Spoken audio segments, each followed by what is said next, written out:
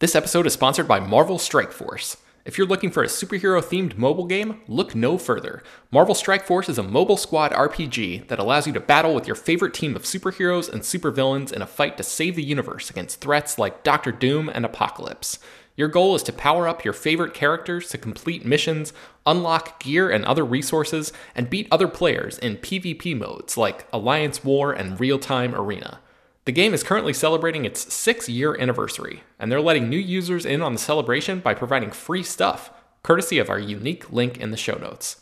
The anniversary consists of weekly events and bonuses, and if you complete each event, you can receive special rewards and skins. Make sure to log in each day and each week to take advantage of all of the new characters that are being released specifically for this event. This will be Marvel Strike Force's most generous event to date, so don't miss out. We've received a unique promo code, so new users can follow our link in the description and use the promo code MAXPOOL. That's MAXPOOL. Thanks to Marvel Strike Force for sponsoring this episode. Hello, everyone, and welcome to Slash Film Daily for Friday, April 29th, 2022. On today's episode, we're going to discuss the latest film news. I don't think there's any TV news today, so it's just going to be film news. This is Slash Film editorial director Peter Soretta, and joining me on this podcast is Slash Film news writer Ryan Scott. Happy Friday, everyone. How's it going? It's Friday, Ryan. Yay. Boo, I have a cold, so you might hear that in my voice. Good news. Yeah, Peter just doesn't sound like Eeyore because he's in a bad mood. He's... Yeah. But we did just get some breaking news as we were about to go live on this podcast. Actually, can you go live on a podcast? Well, as we began to start recording this podcast, and that is we have a release date changes in the for Marvel Studios. Ryan, tell us about it. Yeah, so I mean, this literally, I'm talking 2 minutes before we started recording, so there's not a ton of information right now, but The Marvels, which is the Captain Marvel sequel, and Ant-Man and the Wasp's Quantumania, which is Ant-Man 3, have swapped release dates. So The Marvels was originally scheduled to open on February 17th of next year, whereas Ant-Man and the Wasp Quantumania was scheduled for July 28th of next year.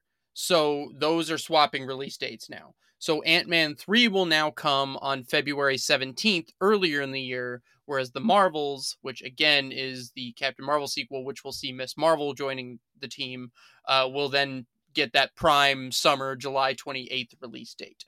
Do you have any theories on why this could have happened?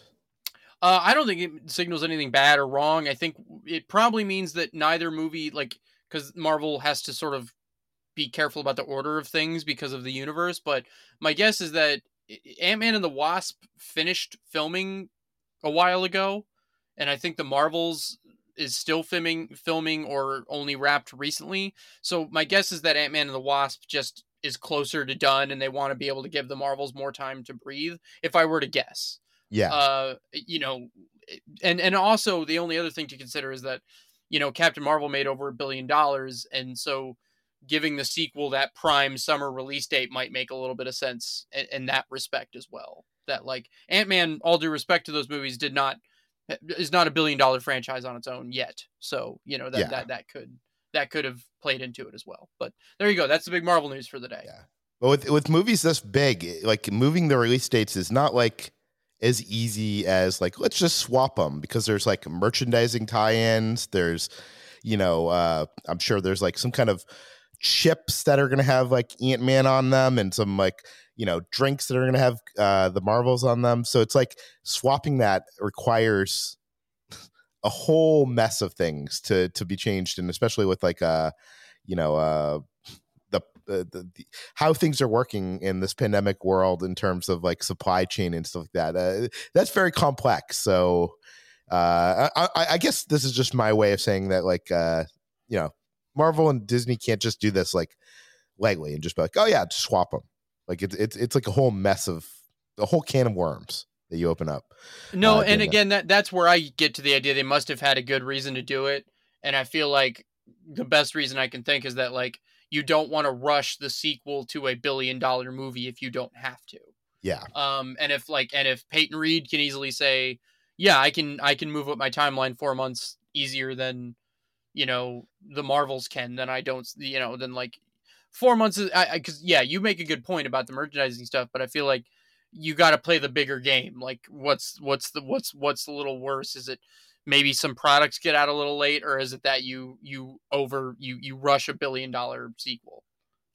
For sure. Okay, let's talk. Since we're talking about box office and how much stuff is making, one of the biggest films of all time at this point, Spider-Man: No Way Home. We have learned how much it actually, not gross, how much it grossed, but we've actually learned how much it actually has profited for the studios involved. And I think this is very interesting. Ryan, tell us about it. Yeah, so to be very clear here, studios are very cagey about this stuff. But the folks at Deadline did some digging in and math and using the best math available and the best information available, and through all of their channels resources, have determined that Spider-Man: No Way Home ultimately made $610 million in profit. And at this point, it's made just shy of $1.9 billion worldwide at the box office. But in terms of actual profit going into people's pockets, we're looking at $610 million, which is a lot. So of that, Disney will get 25% per the contract they have with Sony. So that means Disney Marvel Studios is going to see about 152 million, give or take, and the rest goes to Sony. So that's a lot of money.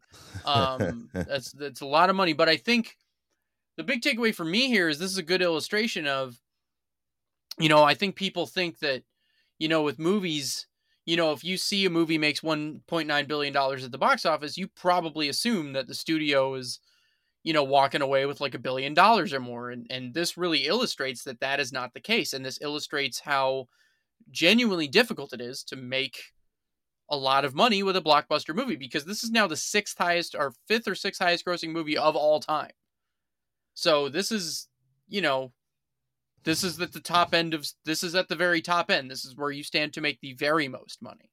So, anything shy of this and you start, the amount of money you actually end up profiting is far less, which is interesting.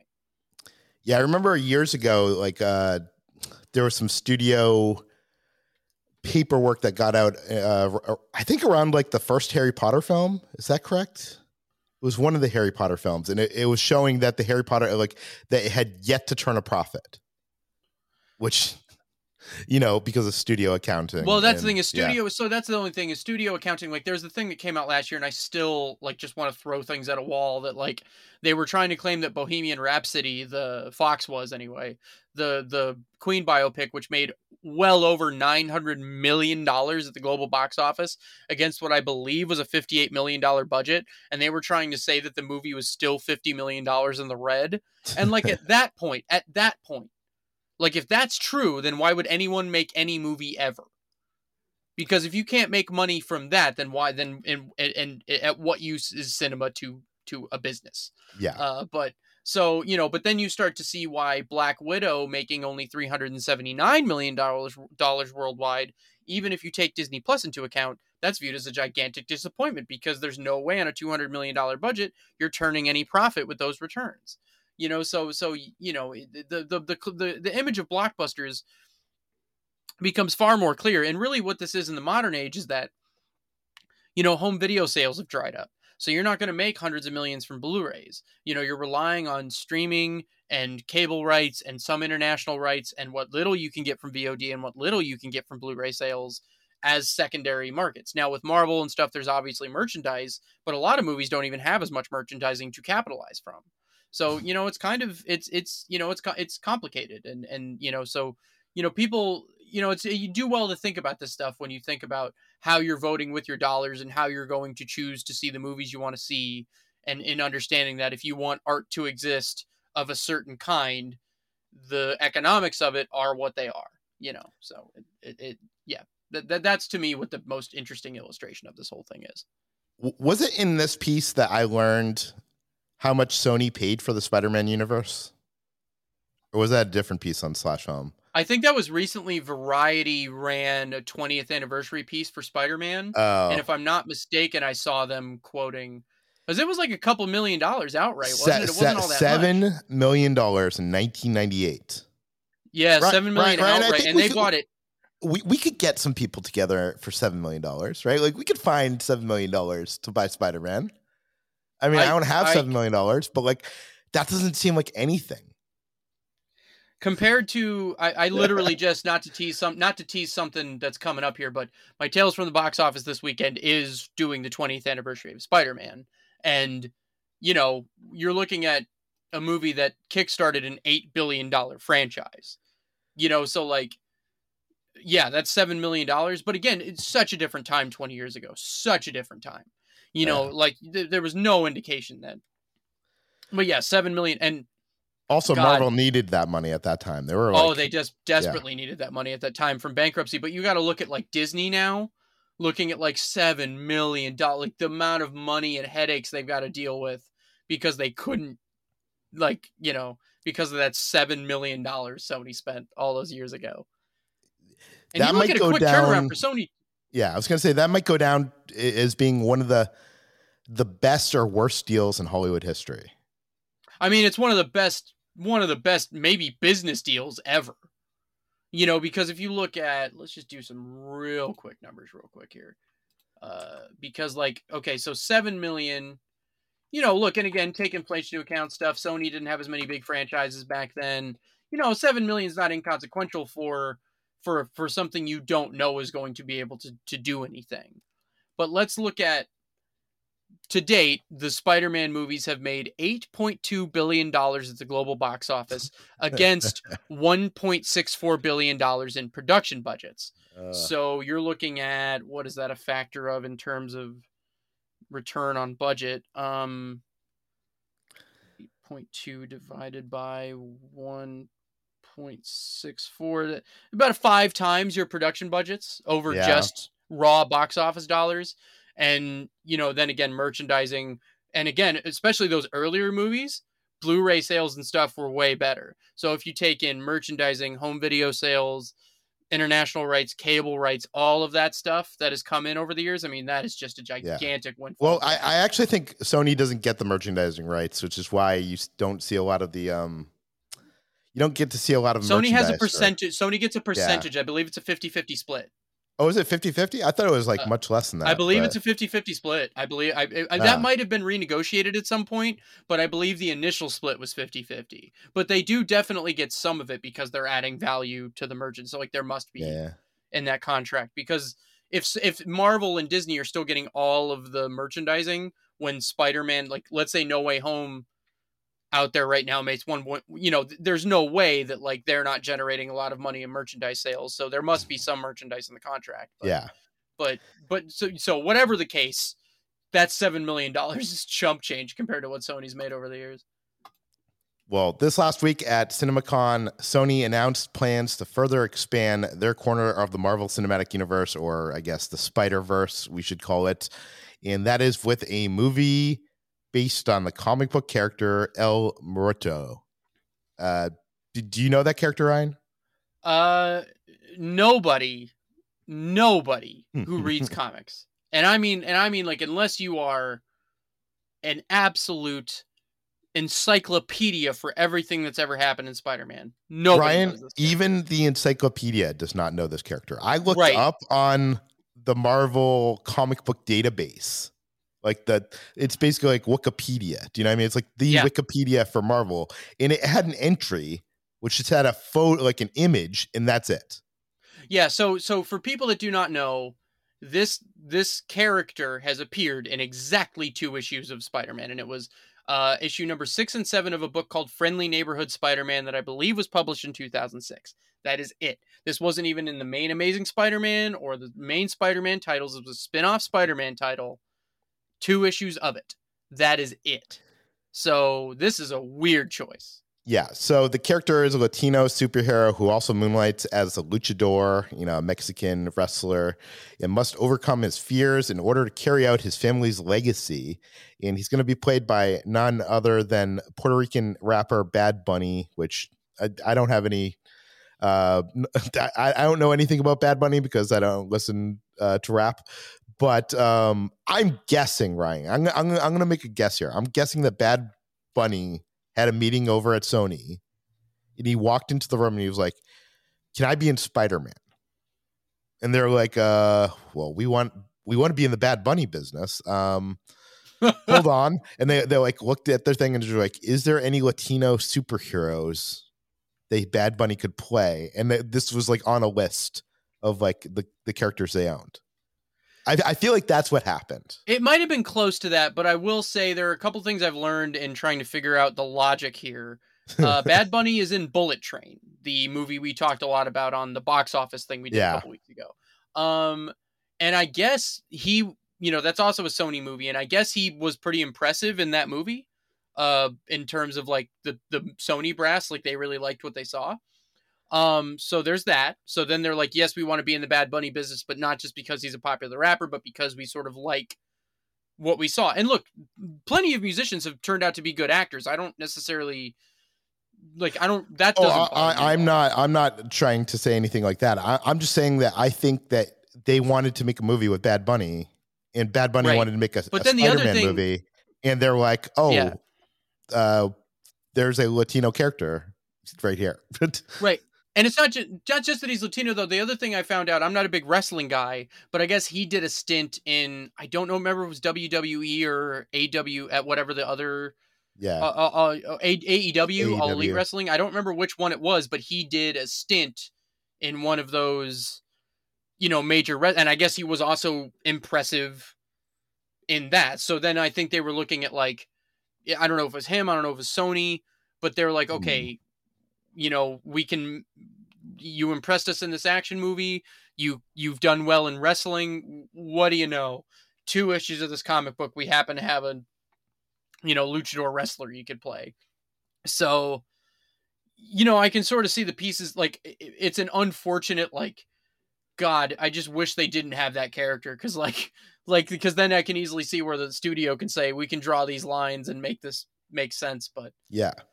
Boy, I don't know. Let's play devil's advocate here, though. Like, I think maybe because they don't have source material, maybe that will give them the room to create something that like is cool. I don't know. Not to say this, the source material isn't cool. Obviously, the Spider-Man source material is great, but it gives them the creative freedom. I guess. I guess my thing is like, I love comic book movies and I love this stuff, but like, I think if you're at the point where you're only doing this just so you can loosely attach it to the Spider-Man brand and then essentially do something original within that anyway, like what you're taking away from the potential for genuine original cinema at that point, it just feels cynical to me. And it feels very like, come on guys, what are we doing? Like, you've got like a lot more other slightly better known characters at least to work with. Like, this is a very cynical play to me. Like, I don't know. This was hard to get my head around. Like, of all the things they could have announced, and especially coming off of the disaster that Morbius was, when the lesson you just learned is that people won't. Do you want to hear something, Ryan? Do you want to hear? I'd love to. This has not been reported, and I have not confirmed this, so probably me saying this is probably irresponsible on my part. But I have heard that the people writing this movie are Matt Sazama and Burke Sharpless. Do you know what they wrote? The same guys. Yes. Because they also wrote, I think one of their other credits was Gods of Egypt, if I'm not mistaken. Yeah. Did you ever see Gods of Egypt? No, I have never seen it. Oh, boy. Oh, man. Yeah, but like, okay. Man, by the way, I didn't know that for a fact. I have not confirmed that, and that's why we haven't reported it. But I have heard that. I've heard that those guys are the ones writing this. Sony seems to really like them. I don't understand why. You think Sony, after Morbius, because they also wrote, yeah, because they also wrote something else too. They wrote something else for them too. I think, aren't they on the Madam Web movie? Maybe Web? I don't know. It just maybe they're doing. But anyway, but I've noticed a pattern of like Sony seems to really like. Are they just impressive in a room? Or are they able to like deliver a pitch and people are like, yeah? I don't know.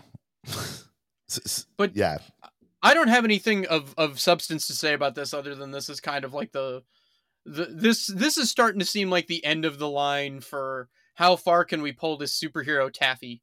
Like this is really starting to feel like we're getting there, when like we haven't had a good Superman movie in God knows how long, and like you're doing this. I don't know, it's just it's weird. The other thing that comes to my mind, and I can't get outraged because we don't know who's writing this for a fact or whatever, but especially since there isn't source material here, and you're basically kind of creating this character, from scratch for the most part.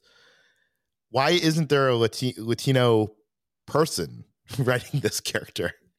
But let's move on to our final story of today. This is something that happened this week and came out of nowhere. Justin Lin, the director of many of the Fast and the Furious movies, has stepped away from Fast 10 as it is in production, like it's filming right now. I believe it was a week or two into production, and he backed out. Ryan, what is going on here? So Fast 10, or Fast X, if you will, much like Jason 10 was Jason X. Jason X also turned 20 this week. It was first reported by Deadline, but then all of the Fast and Furious official social media accounts put out Justin Lin's statement, which is very interesting because this wasn't like Justin Lin's camp. It's like everyone at Universal and the Fast and Furious branding is trying to make this seem like it was amicable. So Justin Lin departed production after they started. Like, that's what's crazy, is they were like a week and a half into filming and then he left. Supposedly over vague creative differences. Worth reading Justin Lin's statement here. With the support of Universal, I have made the difficult decision to step back as director of Fast X while remaining on with the project as a producer. Over 10 years and 5 films, we have been able to shoot the best actors, best stunts, and the best damn car chases. On a personal note, as the child of Asian immigrants, I am proud of helping to build the most diverse franchise in movie history. I will forever be grateful to the amazing cast, crew, and studio for their support and for welcoming me into the Fast family. Now, the other thing to consider here is that Fast 10, Fast X, is supposed to be a 2-part finale to the main series, and I believe Justin Lin was supposed to direct both of them. Justin Lin is largely the guy that steered this franchise away from being a simple series of movies about street crooks that like to drive. He directed Tokyo Drift, most importantly Fast and Furious, the 4th one that started the curve, and then Fast 5 and Fast and Furious 6, which were the 2 that really turned it around. And then he also directed F9. So he has made Universal Pictures a lot of money, and this is strange. And of note, it's costing Universal as much as $1 million a day just to sit in limbo. The second unit is attempting to direct some things while they wait for a replacement, but it's going to be hard to find a director to just come in and jump into this. That's got to work with, without saying any names, some big personalities here. That might be challenging. Is that why we think this happened? Do you think Vin Diesel has gotten he's gotten a reputation of kind of going head to head with some people? I don't want to do any reckless speculation here. I do not know Vin Diesel. I don't know. The only thing here's, I'll answer this with an anecdote that I'm aware of. That I remember when Bloodshot came out in the beginning of 2020. The Hollywood Reporter was supposed to have an interview with him. I believe it was the Hollywood Reporter. And the reporter, instead of writing up an interview piece, ended up writing a firsthand account of his experience waiting for Vin Diesel to give him an interview that never came. Oh, yeah, I remember this. Accounting all of what the weird day that happened that resulted in him ended up not getting an interview with Vin Diesel that he was supposed to get. Then there's the feud with Dwayne Johnson. And all I can say about that is Dwayne Johnson has been about as famous as you can be for about 20 years now. And you really don't ever hear a lick of bad said about him. Yeah, not at all. You don't really have directors leaving his projects. And at this point, if there was dirt to dig up on that guy, somebody would have dug it up already. So all I can say is the pieces moved around the board make it seem like there is a common thread of... but not only that, okay, let's even take the Vin Diesel out of it. You're dealing with Charlize Theron, Jason Momoa, Brie Larson, Tyrese Gibson, Ludacris, all these gigantic... You have a big movie with a big cast full of A-list stars. Not just any director can do that, so... The crazy thing is to walk away, I mean, Universal could sue him for, I mean, how much is costing them? Over $1 million a day is. My guess is there's no way they'll do that because, again, they put out all those statements through the official Fast and Furious accounts. He's staying on as a producer. I think they want this to appear amicable. And my guess is Justin Lin had let them know way before he actually bailed and was like, look, I'm going to give you some heads up here, but like, I'm not doing this. Like, so like, cause I'm guessing, because again, he's got a really good relationship with that studio. And I'm guessing Universal doesn't want to detonate that relationship for the future either. So like, as much as this sucks in the moment, they got to look at like talent. Keeping talent is important. And like, they don't want like Justin Lin to go make some overall deal with Netflix or something. They'd rather him direct something else for them if he can, so they'd probably rather preserve the relationship there. I just can't wait until like, the tell-all piece of what is going on behind the scenes during these movies comes out. Oh, I can't wait for that book. Yeah. Do you think we're going to have to wait until a book, or do you think like, someone like Deadline will publish something? Yeah, we'll probably get something about like what happened and it'll be a lot of hearsay, but do you have any thoughts on like, because the one thing I've seen suggested is that it's probably going to have to be like an accomplished second unit director or not a big name, because they're pretty much going to have to go studio mandate. You're going to have to jump right in. You're going to have to just be able to get things done. And so like, there's that. But I also think they're probably going to want, if they can get a bigger name on board, they will. Do you have has anyone occurred to you that might be able to step into this? Oh, I haven't even thought about this. I mean, maybe like one of the John Wick guys. Well, they're both busy. Is the only thing. They're both busy. David Leitch they're both busy. Because that was my thing. Is that night I looked at who's available. Because the first two people you would go to are James Wan, but he's busy with, Aquaman and the Lost Kingdom because he did Furious 7. So of course you'd go to him.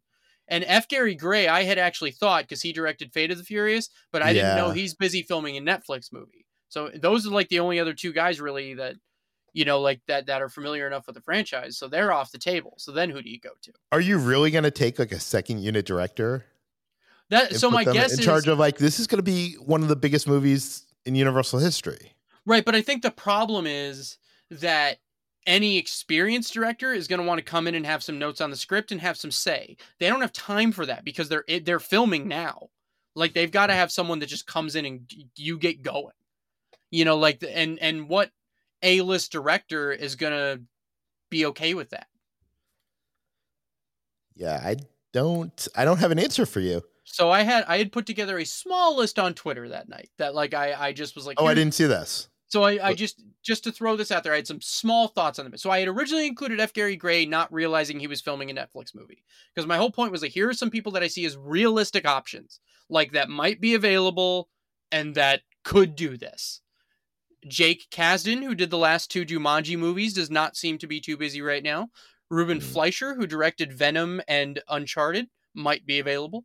J.A. Bayona, who filmed Jurassic World Fallen Kingdom and the first two episodes of the Lord of the Rings series. John Turteltaub, who directed The Meg and I believe the National Treasure. Brad Payton, who directed Rampage, and Patty Jenkins of Wonder Woman fame. They all seem like people who might be available enough to do this. Now, the only other name that came to mind after that was that Michael Bay has a good relationship with Universal Pictures. Michael Bay just finished Ambulance. Michael Bay could use a hit right now. I was just going to suggest Michael Bay, but I feel like he's not the one to come in and shoot someone else's storyboarded movie. Do you know what I mean? Maybe not, but if he wants to go blow stuff up good for a good payday real quick and get his name on $1 billion blockbuster, it occurred to me. Like if Universal just backs up the money truck and, and then it doesn't have to be 2 years of his life either. Michael Bay gets to go in, shoot a movie. He doesn't have to do all the prep. He can just. I'm wondering if that at a stage. Do you think Vin Diesel and Michael Bay can work together? I actually think it would be like pure chaos, but like I think Michael Bay wouldn't put up with it in a way that actually might make for just getting the movie done. You know what I mean? Like I agree with you that would be challenging, but I also agree that like Universal at some point is probably gonna have to sit down with Vin Diesel and be like, dude, you gotta let this happen. Like, whoever this next guy is has got to stay. So like, you gotta just make this work. Hey, if Michael Bay comes on and we get a Michael Bay Fast and the Furious movie, I'm game. I'm totally in. Well, and that was my thing from a marketing standpoint, right? Because if you want to sort of make this look better, and you say, because like the type of people that would get excited for a Michael Bay movie and the people that would get excited for a Fast and Furious movie, the Venn diagram of like what that does to your potential box office, like, that's because like, I mean, Jesus Christ, like if there's a guy that could probably go in and make this look good, because also the thing is like, weirdly enough, the Fast and Furious movies totally suit what Michael Bay does, his tone, his style. Like, he could go in and direct the shit out of a Fast and Furious movie. It's weird to me that it hasn't come up before. But yeah, I feel like he might be the... Do you have this person direct both of the movies, or do you like have them direct this movie and then find someone for the second part? I think right now they're panicking, and because the thing is, you're burning cash. And so you've got it. Yeah, I mean, that's a lot of money. So you got to get someone, and you got to get someone now. And I think you go, okay, let's take care of the business in front of us first. And if that goes well, then ideally you keep that person on. But like, you gotta get through what you got to get through right now first. And I think like Ruben Fleischer is the guy that I look at on this whole list, and I see there's a guy that can seemingly just do these things. I'm not saying you're not going to get the best case scenario here. You're going to get Ruben Fleischer can do this stuff. He finally made the Uncharted movie, and it made almost $400 million worldwide when I thought it was going to be the biggest flop of the year. Like he made Venom into an $800 million movie. He can handle these big movies. Like I just don't think he's that busy right now. Like I think he'd maybe like a break, but if Universal backs the money truck up, I don't know. Does he say no to that? I if I was him, I wouldn't. I mean, he's worked for like in much worse movies, right? And like, but I even look at like Patty Jenkins being able to be like, Wonder Woman 3 doesn't seem to be coming up super fast just yet, and she's not like filming another movie right this second. Like, I could see her getting like. Because, like, also Gal Gadot used to be in the movies, and, like, I could see her sort of, like, putting in a word there. I thought the whole Star Wars thing didn't happen because she was so busy with other things. Well, I don't know. That there was a lot of, like, that seemed like a bit of an unclear situation. But again, you also got to look at the time commitment here. This movie's coming out in exactly a year, pretty much. So, like, it's not 2 years of your life. It's, you go in, shoot the movie now, maybe, 8 or 10 months, and you're out. Like probably more or less. Like then you got to go do press or whatever. But like, I don't know. These are just the people I look at, and I'm like, I think it's funny that you actually think this movie is coming out in a year. I think they're pretty committed to not bailing on that release date if they don't have to. Because the other thing is like not to keep rambling about this, but like you have Charlize Theron, Jason Momoa, and Brie Larson, who all have other commitments on other big movies and franchises coming up. Yeah, their schedules are what they are. If you miss this window, that's gonna cost you a lot more money. Like, and I mean a lot more money to have to accommodate that down the road. So they really need to try to make this work. And so that's why I think you just get a guy that can come in and do it and shoot it and work with the second unit and just grit your teeth, take a big paycheck, like not the sexy choice, but the person that can do it. Yeah. And, you know, so. Okay, you can read more of all these stories at slashfilm.com. You can find this podcast on Apple, Google, Overcast, Spotify, all the popular podcast apps. Please feel free to send your feedback, questions, comments, concerns to us at peter@slashfilm.com. And please rate and review this podcast on Apple Podcasts. Tell your friends, spread the word. We'll see you on Monday, and hopefully my voice will be back to normal. Have a good weekend, everybody.